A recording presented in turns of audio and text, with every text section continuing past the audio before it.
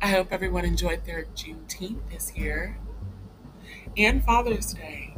To all you real fathers out there, may you enjoy a beloved and swell belated Juneteenth and Father's Day. So, hello, my name is Lynn Ferguson, also known as Lynn Tennyson, your host here on Lynn Spins. And in this episode, we will be diving into the state of Black America, hence the holiday. Sit back, relax, and let's get into it. I'm Lynn Ferguson, your host, and I welcome you to another episode of Lynn Spins.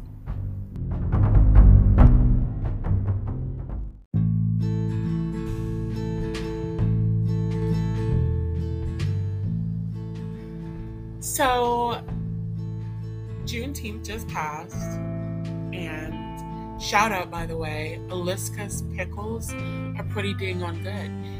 They're located at South County Mall, and it was a good eat. It is a good eat. I'm still working on my little jar of pickles, hot and spicy, jalapeno.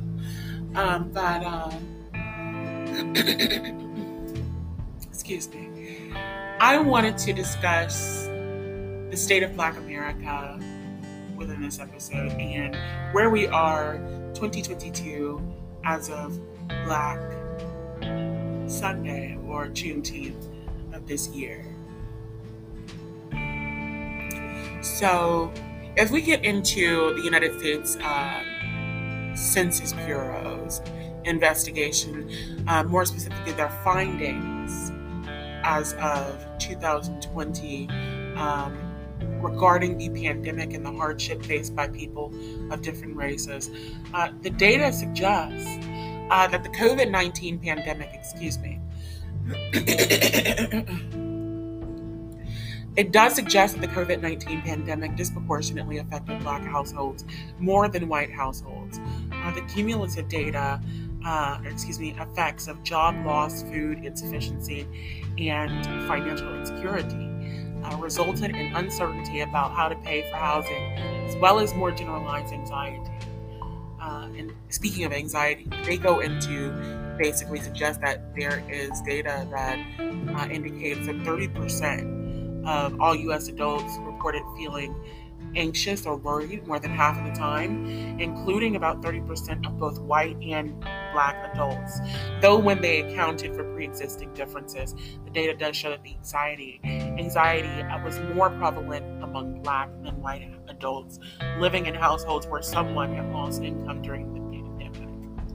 So, and this 30% is up dramatically from in 2020 of January 2020 to where it was, or from where it was in the first half of 2019. Shocking.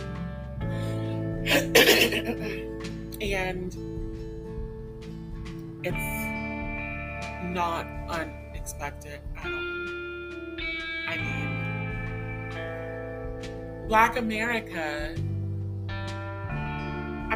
Joe Biden just came out and said after the top shooting that, he was thinking reparations, he was mulling over reparations, whatever he said. Can you imagine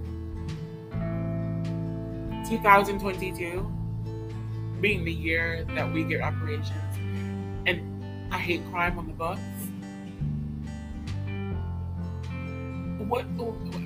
Where has anyone been? Oh yeah, they've been racist. That's where they've been. At least that's how they've been.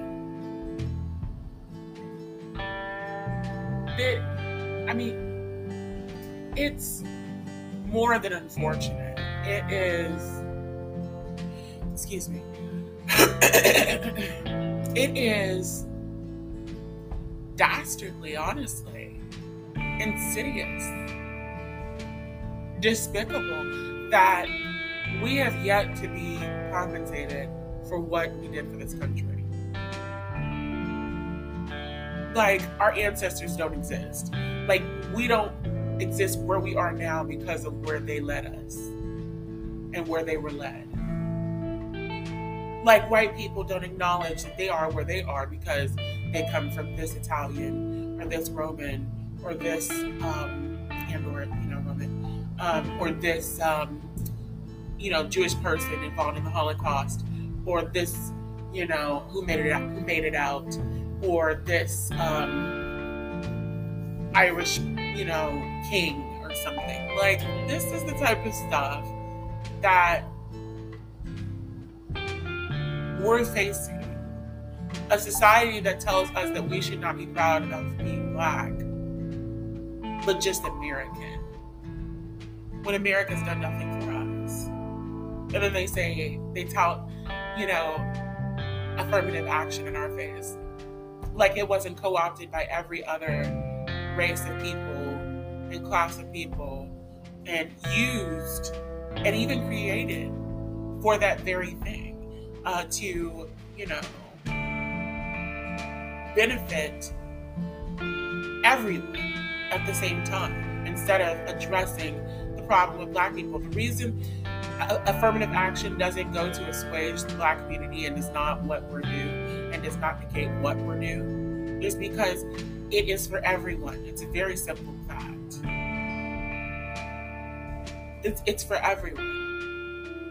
You can't fix, if you chop off half of one pillar in a trio of pillars, a quartet, a quintet of pillars. So there are 5 pillars, and you chop off half of one of them. And these are magical pillars that can just grow and grow and grow, but they grow at a specific speed. And it's set. You're not going to ever, that one shorter pillar is never going to catch up. Unless the other ones are stopped by something at some point. Or cut down as well. It's never going to stop. You're always going to be playing catch up as that one slowly chopped pillar. And I know that was a really ridiculous example, but this is what we're dealing with. We're dealing with the situation of people saying, pull yourself up by your bootstraps. And the now famous saying, a lot of these people don't even have boots or bootstraps. I mean, it's gotten so bad, a lot of these people can't even walk. What the hell do they have boots on for? And, Biden apparently made Juneteenth an official holiday. Whoop-de-doo. I think it was last year. What does that do for us? What does that do? Immediately after, the Asian community was granted reparations and hate crime bills. While we, I must repeat, sit here and realize that we have no anti-lynching law. All the years, all the people who have been lynched,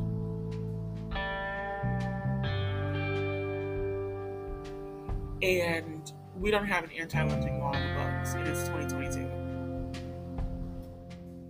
What is the matter with that? There's something wrong.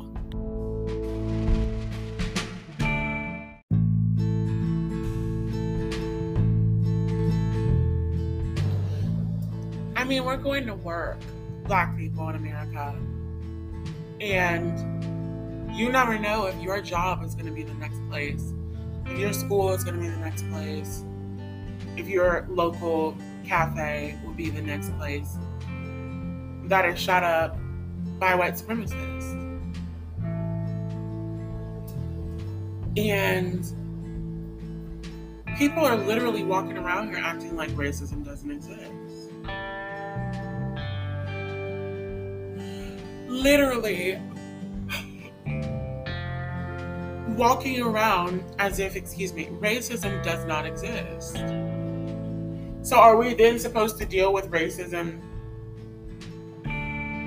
after my place of work is riddled with bullets by white supremacists with a manifesto that specifically lays out why he did what he did.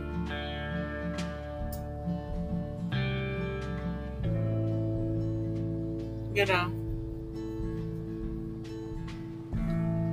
it is a dastardly world we live in.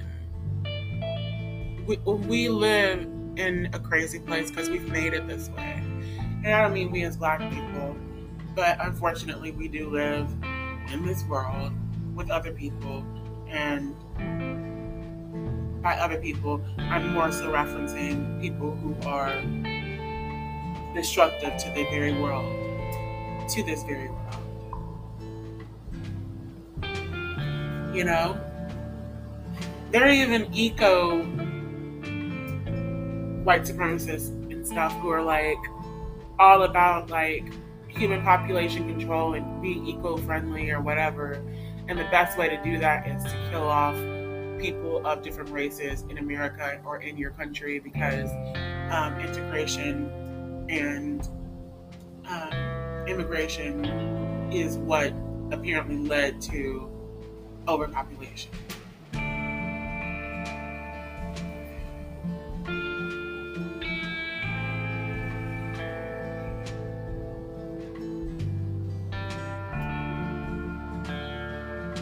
But what do you expect? A lot of these people don't have anything to live for, but we do. So I'm gonna tell you right now, get your gun, Blackie, get your gun. Get your gun, Blackie. Because you're gonna need it. You're gonna be looking at, depending on what the prices are in your area, what inflation is in your area. Speaking from a Midwesterner's point of view, you're going to need at least $1,000 to $1,500, $1,200 to invest in a gun if you don't have a gun. You need to get a gun. You need to learn how to use it, and then you need to get a gun. So you need to go to the range, go to one that is safe, that you feel is more secure, go with people you feel comfortable with, don't go alone. Make it a family experience. Make it the next thing you do with your friends, you know? Your real friends. And go to the range. Get taught up, get learned up, and invest in a gun. I'd say you'd be looking at base price, again, Midwesterner's point of view, baseline $600 to $800 for a nice gun, get some ammunition, and then spend about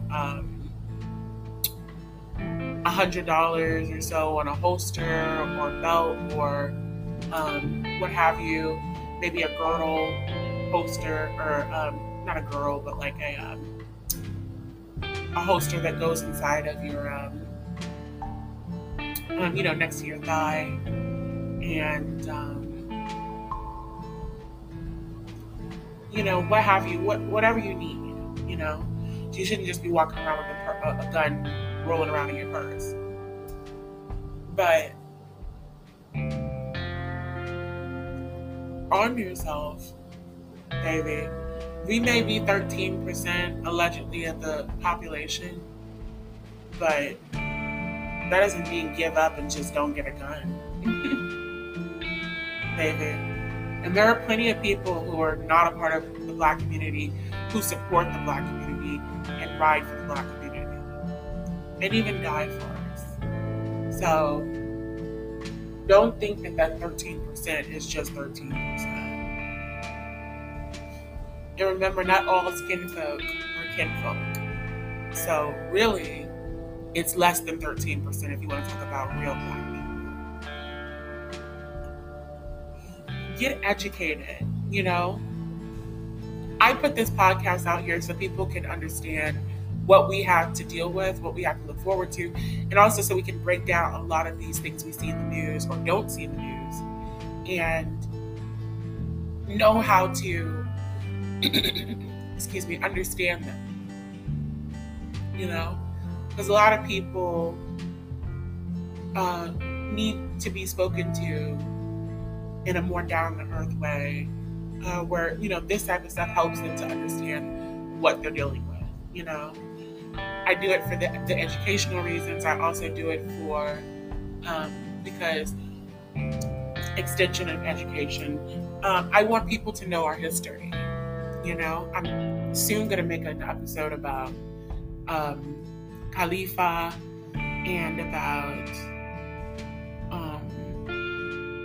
the origins of Wonder Woman and the name of California, and after that, some more really awesome Black stories in history. And I just want us to take care of ourselves. But we'll get more into self-care as a Black people next time on Lens Bends. For now, I thank you greatly for tuning in for this short little extra episode. And I look forward to meeting up with you next time.